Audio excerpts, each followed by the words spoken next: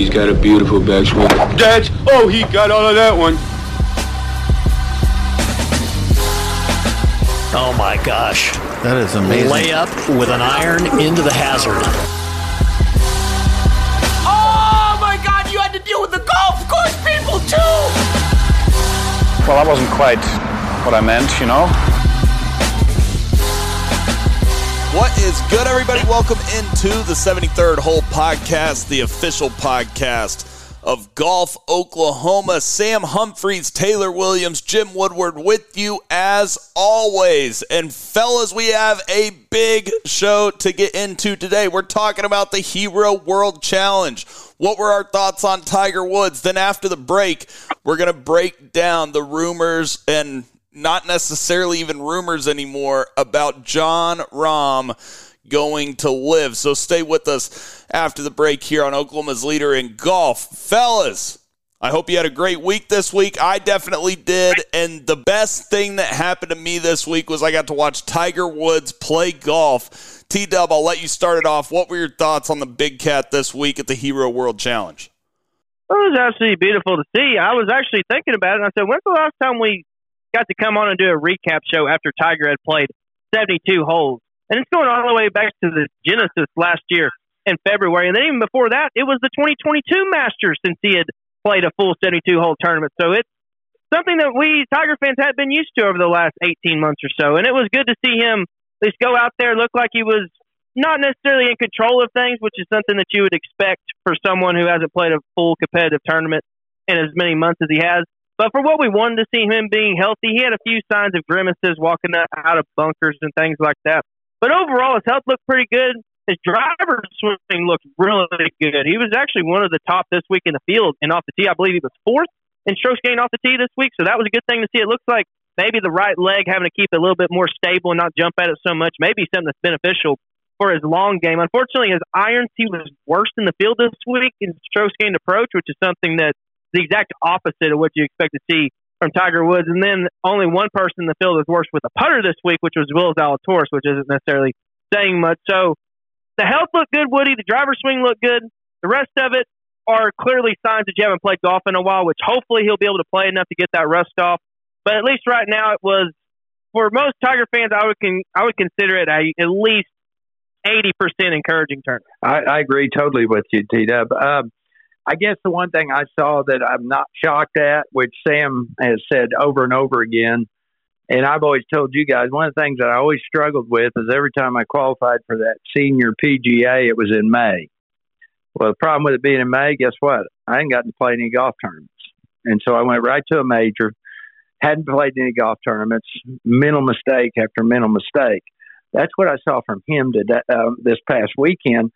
I got to tell you guys, though, when I think of how few rounds he has played, literally how few tournament rounds he has played over the last 2 years, I'm not disappointed the fact that his mental game wasn't there. I think he can get that back, but he has to play. He has to play more than once a month, like he's saying, if he can. But overall, I was very impressed with his golf swing. I really was. I thought that there was a lot of things he did that was really good, especially driving the ball, like you said, T-Dub. Iron play was not that sharp, but that's okay. I was very encouraged. That's all I'll tell you. I was encouraged too, Woody, and what did I say last week? I said this is the first step in Tiger Woods' comeback. And the thing about it, guys, is what we say last week would be a successful week. We all said the first thing that would be a successful week for Tiger Woods is him to finish 72 holes and for him to not look injured. And to me, he did not look injured. It was the best we've seen him since the car accident, health-wise. Now, fellas, I'm not going to get super optimistic on Tiger actually competing to win major championships again or even, regular PGA Tour tournaments again until he is able to play enough competitive rounds to get those little mental mistakes out. Like he bogeyed a hole from 109. He had some 3 putts. It's just little mistakes, straightforward chip shots, chipping it to 20 feet, stuff you can't do and compete to win on a high level, especially not against guys like Scottie Scheffler shooting 20 under for 4 rounds. So, guys, I would say that I am encouraged by this week, but if he's only going to play what he said, 5 to 6 tournaments a year, that's not enough for Tiger Woods to fix some of these, mental mistakes that he's making. Just because he's Tiger Woods doesn't mean that he can just, pick the clubs up and compete to win tournaments. You have to get competitive rounds under your belt, and it's little course management things, little mental mistakes, not executing at the right time. And I need to see more competitive rounds. The more competitive rounds for Tiger Woods, the better. But can his body hold up for all the competitive rounds you need to be able to compete at a high level? I'm encouraged that he's somewhat healthy. Now, he still did have the limp, but off the tee, fellas, like you said, on the week he almost gained a full shot off the tee, but he lost a full shot on the greens, lost over a half a shot around the greens, and almost lost a shot and a half for the event per round strokes gained approach. You cannot do that stuff and compete to win golf tournaments. I think the only way we see Tiger Woods compete and be in contention to win another golf tournament is if he plays 8 times a year at minimum.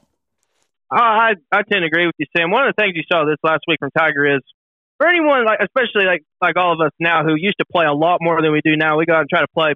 We'll do a lot of things that, we'll hit the ball a little bit better than we score. And it's like Sam was alluding to, you'll have the standard chip shot and you chip it to 8 feet and miss the putt when you should chip it to 4 feet and make it. You do things like that. There's just over the course of a 72-hole tournament makes that score add up abundantly. Just for comparison, we're all really high.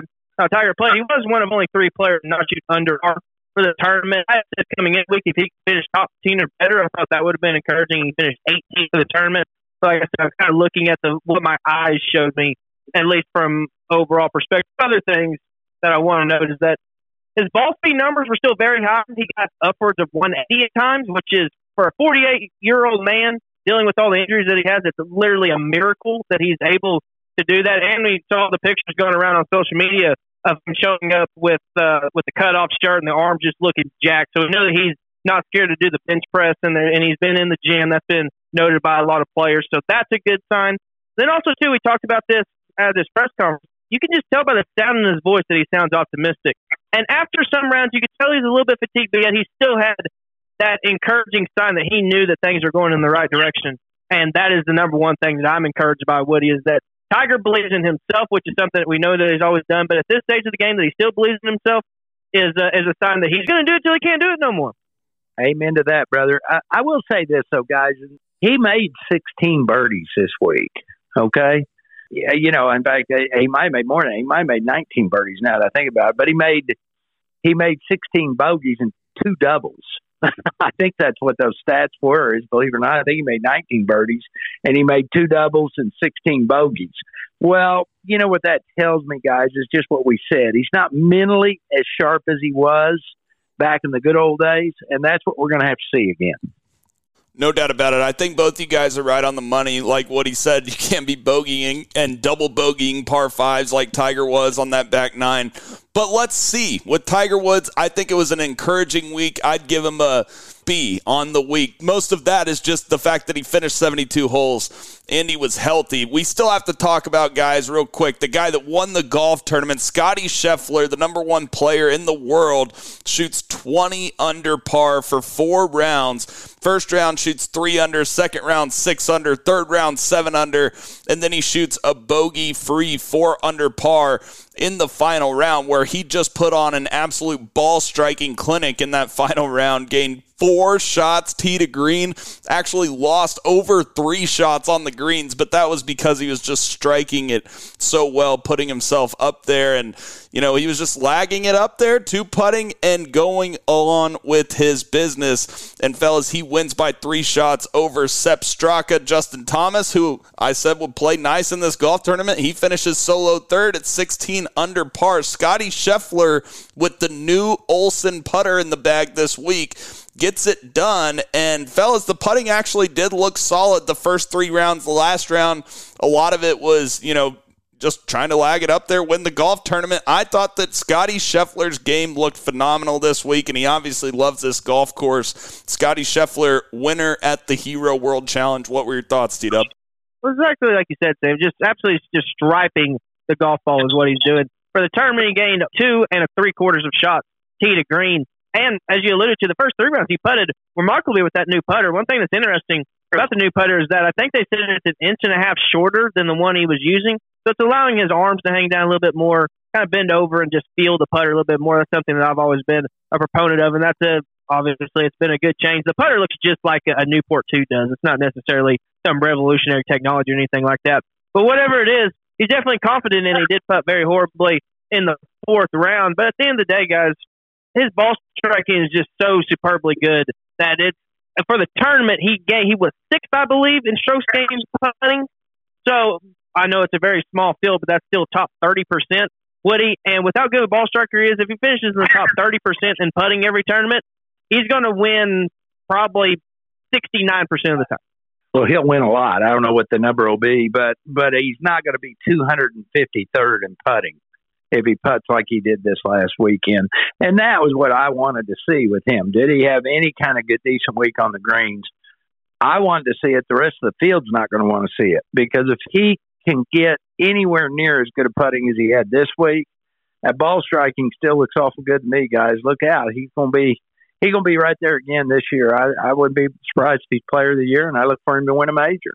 No doubt about it, guys. I mean, we had that conversation a couple weeks ago and said, will Scottie's putter come back to the mean and, be a little bit better, and then the ball striking stay the same? Or will the ball striking come down from like Tiger Woods' prime level ball striking, and will the putter stay the same? And it turns out that this week, at least at the Hero World Challenge, the ball striking stayed the same that it was last year when it was absolutely phenomenal. And the putter got a little bit better, and guess what? His result got a little bit better, where those, tied for 3rd, tied for 2nd, 10th place finishes that Scottie Scheffler was having last year. If he can just putt a little bit better like he did this week, he won the golf tournament by 3 shots. That's how good Scottie Scheffler's ball striking is. The last thing I have on the Hero for you guys is we talk about Scheffler's new putter that he puts in the bag. He wins the golf tournament.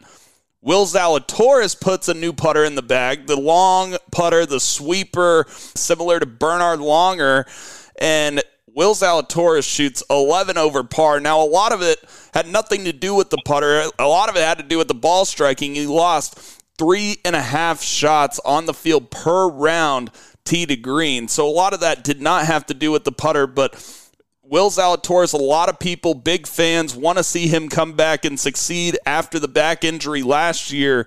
It looks like he has a lot more work to do before we see Willie Z contending in majors again, T-Dub. Oh, yeah, we talk about Tiger having to come back. Willie Z's in the exact same boat, and he's searching for a putter his entire career.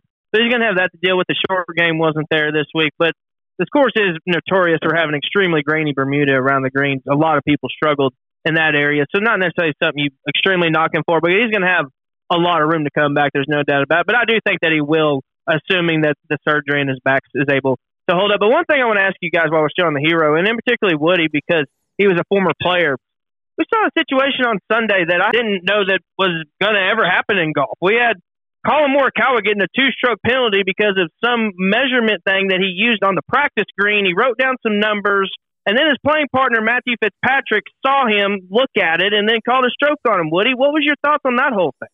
Boy, I had to read that article. I had to read the story not once, about 2 or 3 times, just to try to get a grasp on what the heck they were talking about. I guess this is what's so crazy. How can you have this much of a gray area? Because what they're saying, you can use a level or some types of device to figure out the greens in practice, okay? But then you can't write it down in your yardage book or have it in any notes whatsoever. You've got to remember what each one of these greens or what this tendency is, whatever the greens do. There's sometimes they say go to a valley or whatever, rivers, whatever. the key I got to it was you can't write it down anywhere. You cannot have it in your notes anywhere where it is on paper somewhere where your caddy comes up and says, hey, we wrote down our notes this. If you don't remember it with your brain, then you can't use it.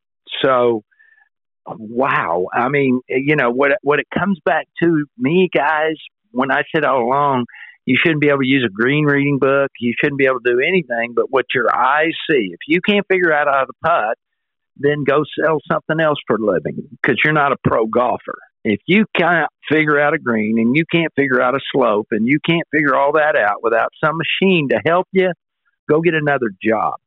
And so Morikawa I don't think he purposely broke the rules. I do not think he was cheating. He didn't know the rule very well, obviously, and that's why it cost him 2 shots. But I thought it was kind of funny that Fitzpatrick saw it and called him out on it. Okay. So, don't think those guys don't understand they're playing for a lot of money, and nobody wants to see somebody with any kind of advantage. And that's what it came down to. That's why I think Fitzpatrick called it on him. Morikawa said, yeah, we did that. I just didn't know I broke the rules, and away they went. 2 shots later, he had a bogey and then went to a triple. Yeah, and a lot of people harping on Matthew Fitzpatrick for being a narc or whatever you want to call him. I'm on Matthew Fitzpatrick's side on this deal. And by the way, Colin Morikawa should be on Matthew Fitzpatrick's side on this one too, because thank God he did it to Colin Morikawa in the Hero World Challenge. Imagine if Colin didn't know that rule and it cost him a major championship or something like that in the future. Guys, we've talked about the green reading books, the Strakaline books, obviously all the books from back when I was in college or 3 years ago, whenever they changed the rule. Before they changed the rule, the Strakaline book showed every single slope and basically the slopes now in these Strakaline books do not go below 4. If it's below 4, then it is not allowed to be written down in this Strakaline book. And obviously that goes back to it's totally illegal to trace a Strakaline book into your yardage book. And I guess Matthew Fitzpatrick saw whatever it was that Colin Morikawa had written down in that yardage book, and it was illegal. And you can't use those levels, whatever you want to call them, to see what the slopes are below 4, and if you write it down, right? If you write that down, it is illegal. You can use it to remember it, but you cannot write it down in your yardage book. That's illegal. Matthew Fitzpatrick is just protecting the field. Yes, it's the Hero World Challenge. It's, not necessarily silly season. They're getting official World Golf Ranking points, but it's not the most serious tournament in the world. But on the same token, they're playing for $1 million.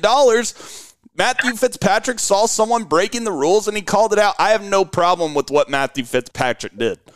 I don't either at the end of the day, for sure, because my whole question was when they banned these Strakaline books, I was like, what's going to stop a caddy from going in and just tracing it and just no one knowing that it's there? And it's going to be up to the other players to be able to call them out.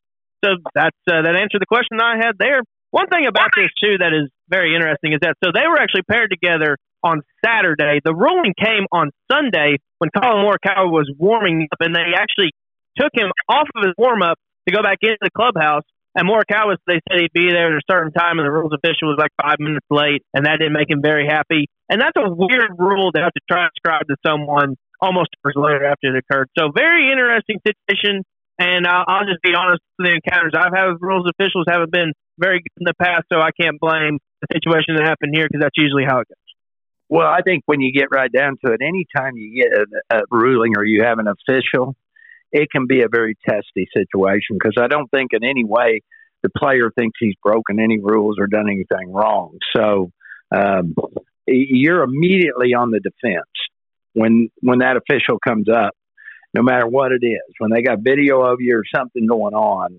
So the simple fact that they pulled him out of his practice, okay, which I'm always questioning when we do it the day after. I don't like, at least you didn't get disqualified for signing an incorrect scorecard like they used to do to you. But I don't like, I'm okay with Matthew Fitzpatrick protecting the field. I'm with you, Sam. That's what their job is to do. And Colin Morikawa even said that.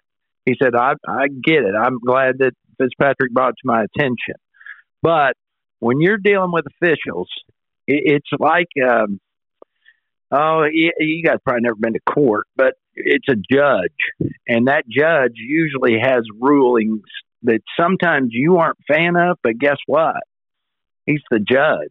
And when he says this is what it's going to be, that's what it's going to be. So players tend to already have a burr up their behind when they even see an official coming their way. This is not a different situation. The fact that the official was late getting to the locker room even added more tension. So luckily it was Morikawa, not Brooks Koepka. No doubt about that. There late with Brooks Koepka. You got any good stories really quickly, Woody, about you dealing with officials or anything else you saw when you were on tour? Oh, I was lucky, guys. I never got in the middle of any what I call really ugly situations. I did have a guy that was tapping down spike marks, and he and I almost got in a fight. I've told you that story, so I didn't need an official to do that. So, usually when the officials called in a situation with two players having different opinions, it's where a ball might have crossed the line on hazards in situations like that, where you see the ball cross here and your playing partner said, no, I didn't cross there, it crossed here. So that's when the officials have to get involved. And then even then, you know what it comes back to, which is so great about our game? It comes back to the player. He says, I think my ball crossed here. You got to go with him. If he's cheating, he's cheating. And I, too, believe that the golf gods will get him in the end if he's cheating, okay? But if he sees it one way and that player feels strongly about it, and officials, when they come into those kinds of situations, you still got to go with what the player says. Whether the other guy likes it or doesn't like it, if that guy says this is where my ball crossed, you almost got to go with it, unless they have video showing something different, okay? In this case, Morikawa was not fighting it. He was not saying, well, I didn't do that. I didn't do that. No, he said, yeah, I did that. I didn't know it was a penalty, but I did it. So there wasn't a lot of discussion from that standpoint, was there? Because once it was brought to his attention and his caddy's attention, did you guys do that? Yeah, we did that. So you hate it, and it kind of took away a little bit from the golf tournament. But, again, why is our game so special compared to everybody else's game? Everybody else's game, they're trying to figure out how to cheat. We're trying to keep you from cheating, okay? Whether it's scuffing a baseball or deflating a football or whatever it is, guys, these other sports, they're scumbags. They're going to cheat. If they can cheat, they're going to cheat. Bicycle riders, we all know about that guy, okay? They're going to try to cheat. Golfers try not to cheat. That's why I still think our sport is the greatest sport played. No doubt about it. And you can keep up with all the local golf news of the greatest sport, in Woody's opinion. I think all of our opinions. You can keep up with all the local golf news in Oklahoma with golfoklahoma.org. Kim McLeod and Chris Swafford doing an awesome job up in Tulsa covering local golf. We obviously had the Oklahoma Golf Hall of Fame banquet that Kim McLeod puts together. Great stuff on golfoklahoma.org, not just during the summertime, but all year. Get all of your local golf news from the guys up in Tulsa, Kim McLeod, Chris Swafford, and golfoklahoma.org. One more segment after the break. We're going to talk Jon Rahm here on Oklahoma's Leader in Golf, the 73rd Hole Podcast. Hey everyone, T-Dub here. I want to take a second to tell you about my good friends at McRae Roofing. Not too long ago, my roof was in desperate need of repair. There was extensive hail damage, and I had many leaks that needed attention. Not only did Jeff and his staff build me a new roof, but they walked me through step-by-step of the claims process, which is something that I was very, very concerned about. Everything from the initial inspection of the roof to analyze all the damage to meeting with the insurance adjuster to make sure they were aware of every damaged area, making sure my claim was accurate. Their custom copper creations are truly beautiful and add a great touch to any roof. Not only do they do residential roofs, but they have an elite list of commercial customers, including Gaillardia Country Club, Oak Tree National, and Bass Pro Shops. Check out their website at McRaeRoofing.com to view some of their work yourself and give them a call at 405-692-4000. That's 405-692-4000.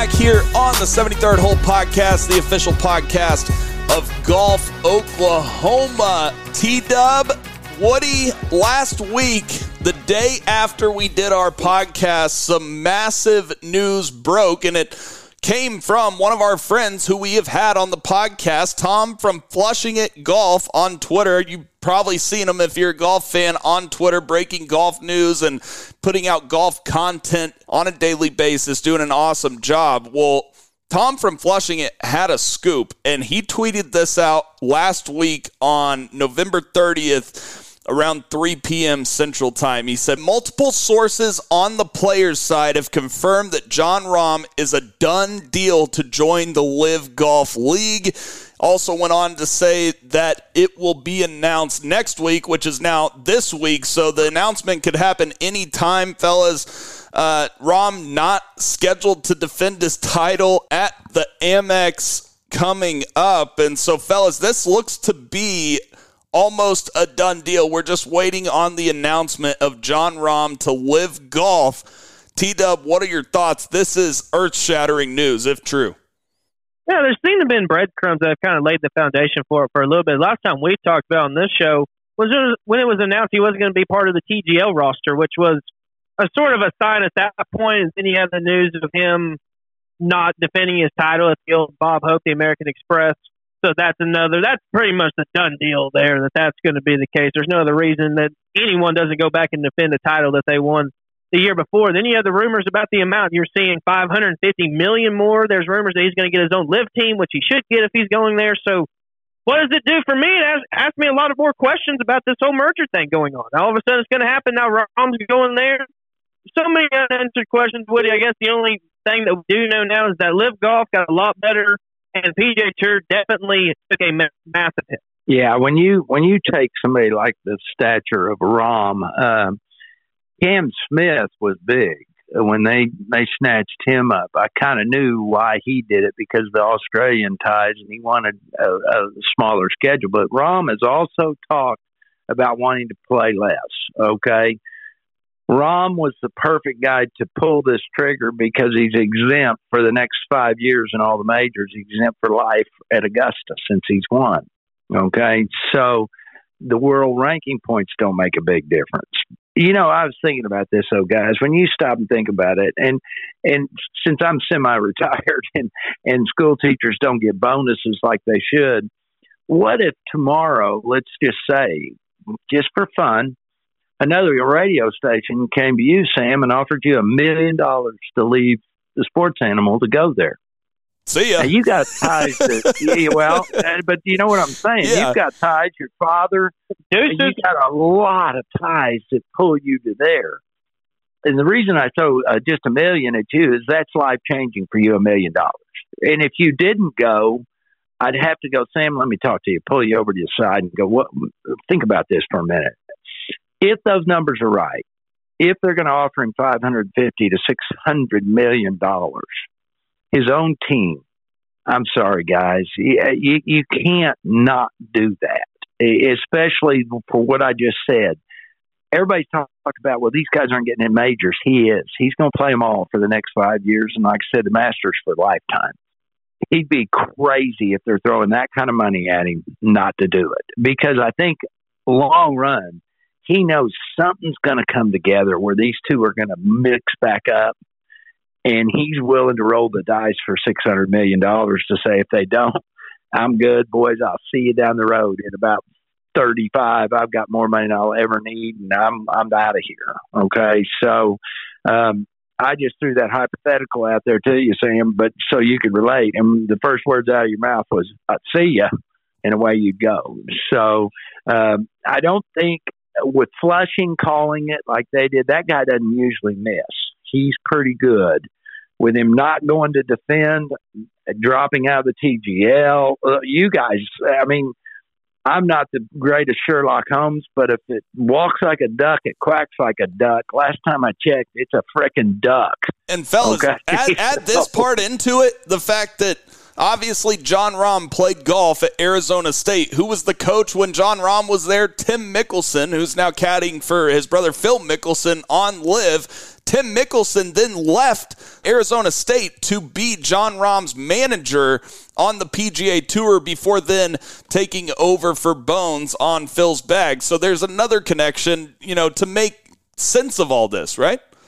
Oh, gosh, yeah. And the connection with Mickelson has been so strong. Who's the one guy through this whole thing, guys, that's not bashed LIV? Jon Rahm. That's He's right. not bashed him one time. Not like Rory, not like Tiger, not like Spieth, not like Scheffler. Jon Rahm has never bashed LIV. Not one time has he ever said anything negative about it. He just said, I don't think it's right for me. I probably won't go there. Okay? But he didn't downtrot him. He didn't beat him up. So, yeah, like I said, it's a duck. It's walking, it's quacking. It's a duck. Yeah, and it definitely made his decision easier, the fact that he now won the Masters and will go back to the Masters regardless. That's a big part of the whole LIV decision. Now, let me ask you guys the question. Now LIV has Jon Rahm. They have Cam Smith. They have Taylor Gooch, Dustin Johnson. They have Bryson DeChambeau, who's playing better golf now. They have a ton of star power that's not old and washed up, fellas. Does Jon Rahm leaving T-Dub make other guys like a Xander or like a Cantlay or maybe even like a guy like Hovland, who's never really given an opinion about either side on all of this? Does this move make it easier for another top guy to move over to LIV as well? Oh, absolutely. In my personal opinion, with the news of what happened on June 6th, the PGA Tour essentially going behind all the players back, I'm surprised not everyone's not going, especially with the massive bags they're throwing out, $550 to $600 million. Like, people can't even comprehend how much money that is. It is utterly life-changing for the entire lineage of the Rahm family. Is now going to be set and be in the utmost elite category of echelons of money. So, yeah, it's something that all other players should do, in my personal opinion, coming up to this point, especially with the uncertainty of the merger going around. So, yeah, definitely makes it easier. And then one other thing that we might as well go ahead and book into Vegas is it was going to be essentially between Rahm and Hovland for PGA Tour Player of the Year. I want to go ahead and congratulate Victor Hovland on his Player of the Year award because there's zero chance that Rahm gets it after all this. That's a good point. Didn't think about that one. You're right. But no, Sam, but, we hinted, guys. I know we hinted at the end of this year. We all said we think there's going to be another big player go. And we questioned, will they do it or not because of the merger? Well, obviously, Jon Rahm must not think this merger is quite what they all hoped it would be, or that's just so much money he can't turn it down. The next two, because they're already scumbags, is Scheffler and Cantlay. I think both those guys could go because I don't trust either one of them to do the right thing anytime. So, if you follow the money's going to keep coming and people are going to keep dropping until the PGA Tour figures out what they got. It's going to be interesting to watch, guys. Here we go. And fellas, if the report's correct, that would mean that Jon Rahm would be a captain of a completely new team, which adds in another guy like Koepka and like DJ. We could go on down the list of all the captains who are looking for that equity in those teams. When you're a captain, you get equity in that team, and they're still looking for that to be profitable when they come back to the PGA Tour. That's another big name that will be pushing for the team golf element part of this, if he is a team captain, to be part of whatever plan they have if they do merge eventually in the weirdest merger in the history of golf, T-Dub. Oh, 100%. Yeah, there's so many things that still need to be answered in this deal. And you just look at the amount of talent that LIV roster has. They had a very good last 7 days for sure. Joaquin Niemann going down winning in the Australian Open. Dean Burmester winning his second event in South Africa. So, yeah, they're starting to look extremely good, especially with all the top names, Bryson, DJ, Koepka, multiple major champions there. Man, TG has been playing so good. Even someone like Reed, who people love to hate. But, yeah, it's going to be very interesting to see what transpires. And I'm a little bit sad that Tulsa's not going to have LIV event next year. I loved what we got to see last year. Would have loved to see it again, especially now with Rahm on the team. But yeah, the equity thing is intriguing because there's so much potential there. And if things go just a certain direction, if trend lines start moving a certain direction when it comes to what the PGA Tour wants to do and exactly what the golf viewing public wants to see in golf, because it's something that once Tiger starts to fade out over the next, hopefully, decade or so, but it could happen at any point, you're going to need new ways to attract new viewers.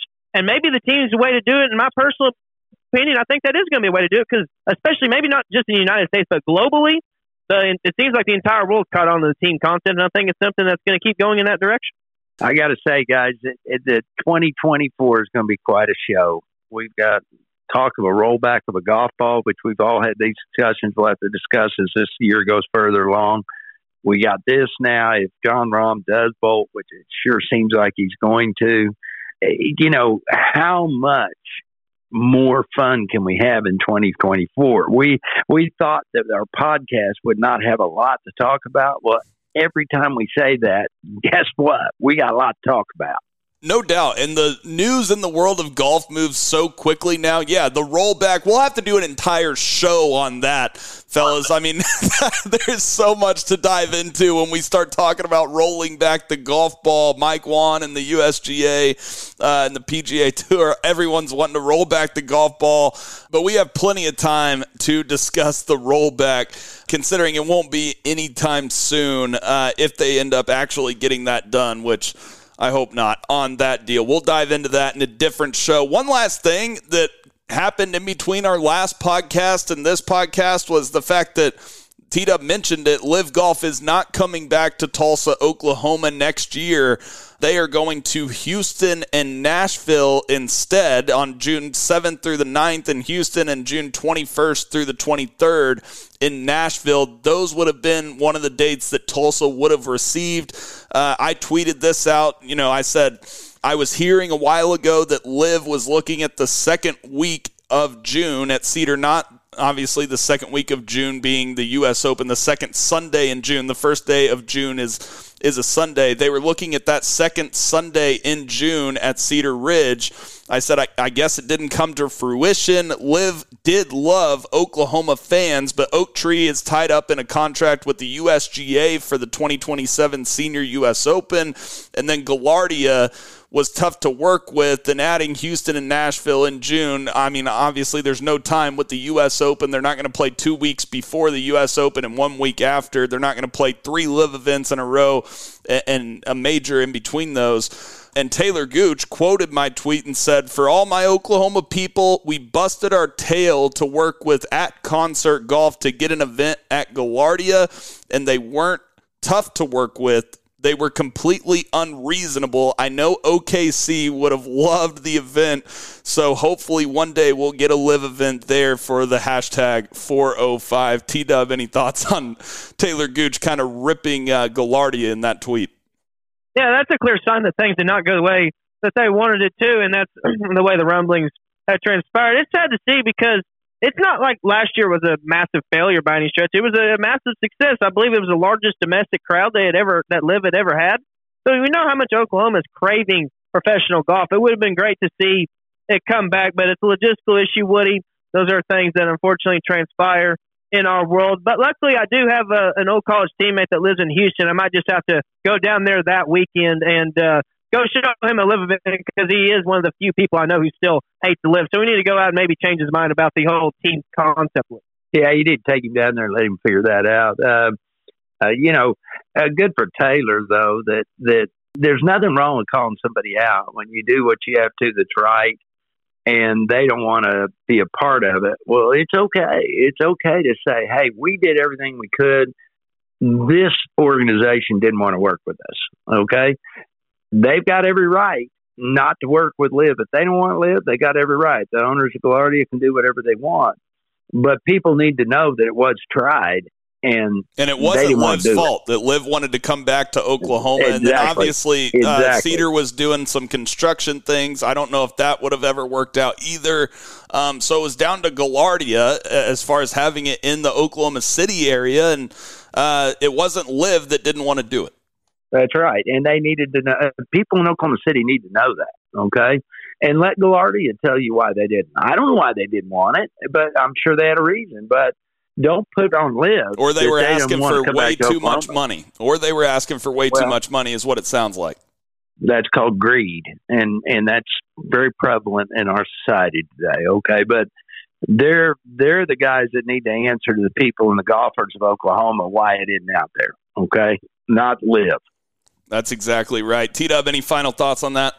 It'd be interesting to see. Woody always uses the phrase, I don't want to misphrase it, be a mouse in the room or something like that, or fly on the wall so you could hear what exactly transpired. I would love to know how those meetings went and just know how opposite of ends Galardia and LIV were, because it has to be one of those situations where someone wanted so much more than the other one that they wouldn't even talk about it because it was so outrageous. That's how far apart they were. I guarantee you this wasn't a James Harden OKC contract situation. We were talking about just fractions amount of what the total amount was. I guarantee you they were, one of them was on Jupiter and the other was on Neptune. That's how far apart they were. And I would have loved to know exactly how much it was.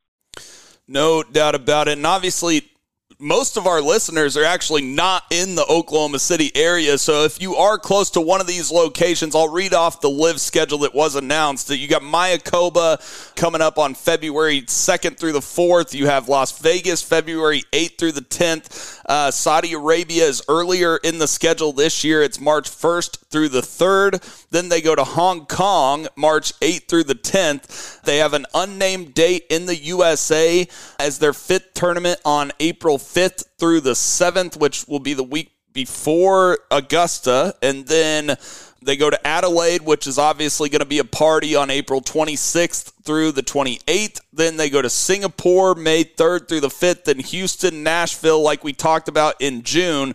And then Andalusia in Spain, July 12th through the 14th. They go to the UK in July 26th through the 28th, and then they go back to the Greenbrier in West Virginia in the middle of August, fellas. And then they have the individual championship and the team championship, and those venues have not been released yet either. Any thoughts on the rest of the schedule other than obviously the Oklahoma City part and the Houston and Nashville? Well, one thing that's with the news that's transpired over the last week or so with Rahm, let's just think about how that tournament of Valderrama is going to be. You're going to have John Rahm and Sergio Garcia, the two modern heroes of Spanish golf there, with our man TG defending this title. I absolutely cannot wait for that tournament. That is going to be electric, and I cannot wait to see how the crowds act to that. I don't think they're going to get up to the same standard that Australia was, because that was just an epic party of massive proportions. But we'll be interested in that. Then also, too, correct me if I'm wrong, Sam, but don't they have a tournament in Vegas as well? Or do they have one in Vegas, or was that only rumored? Yes, they do have one in Vegas on February 8th through the 10th. Yeah, and I do believe that's the same week as the Waste Management is in Phoenix, so it's going kind of head-to-head to that. So you're going to have a Vegas party versus a Phoenix party. I'm very interested to see which tournament comes out top favorite. There'll probably be Waste Management, but I am interested to see how that Vegas one turns out.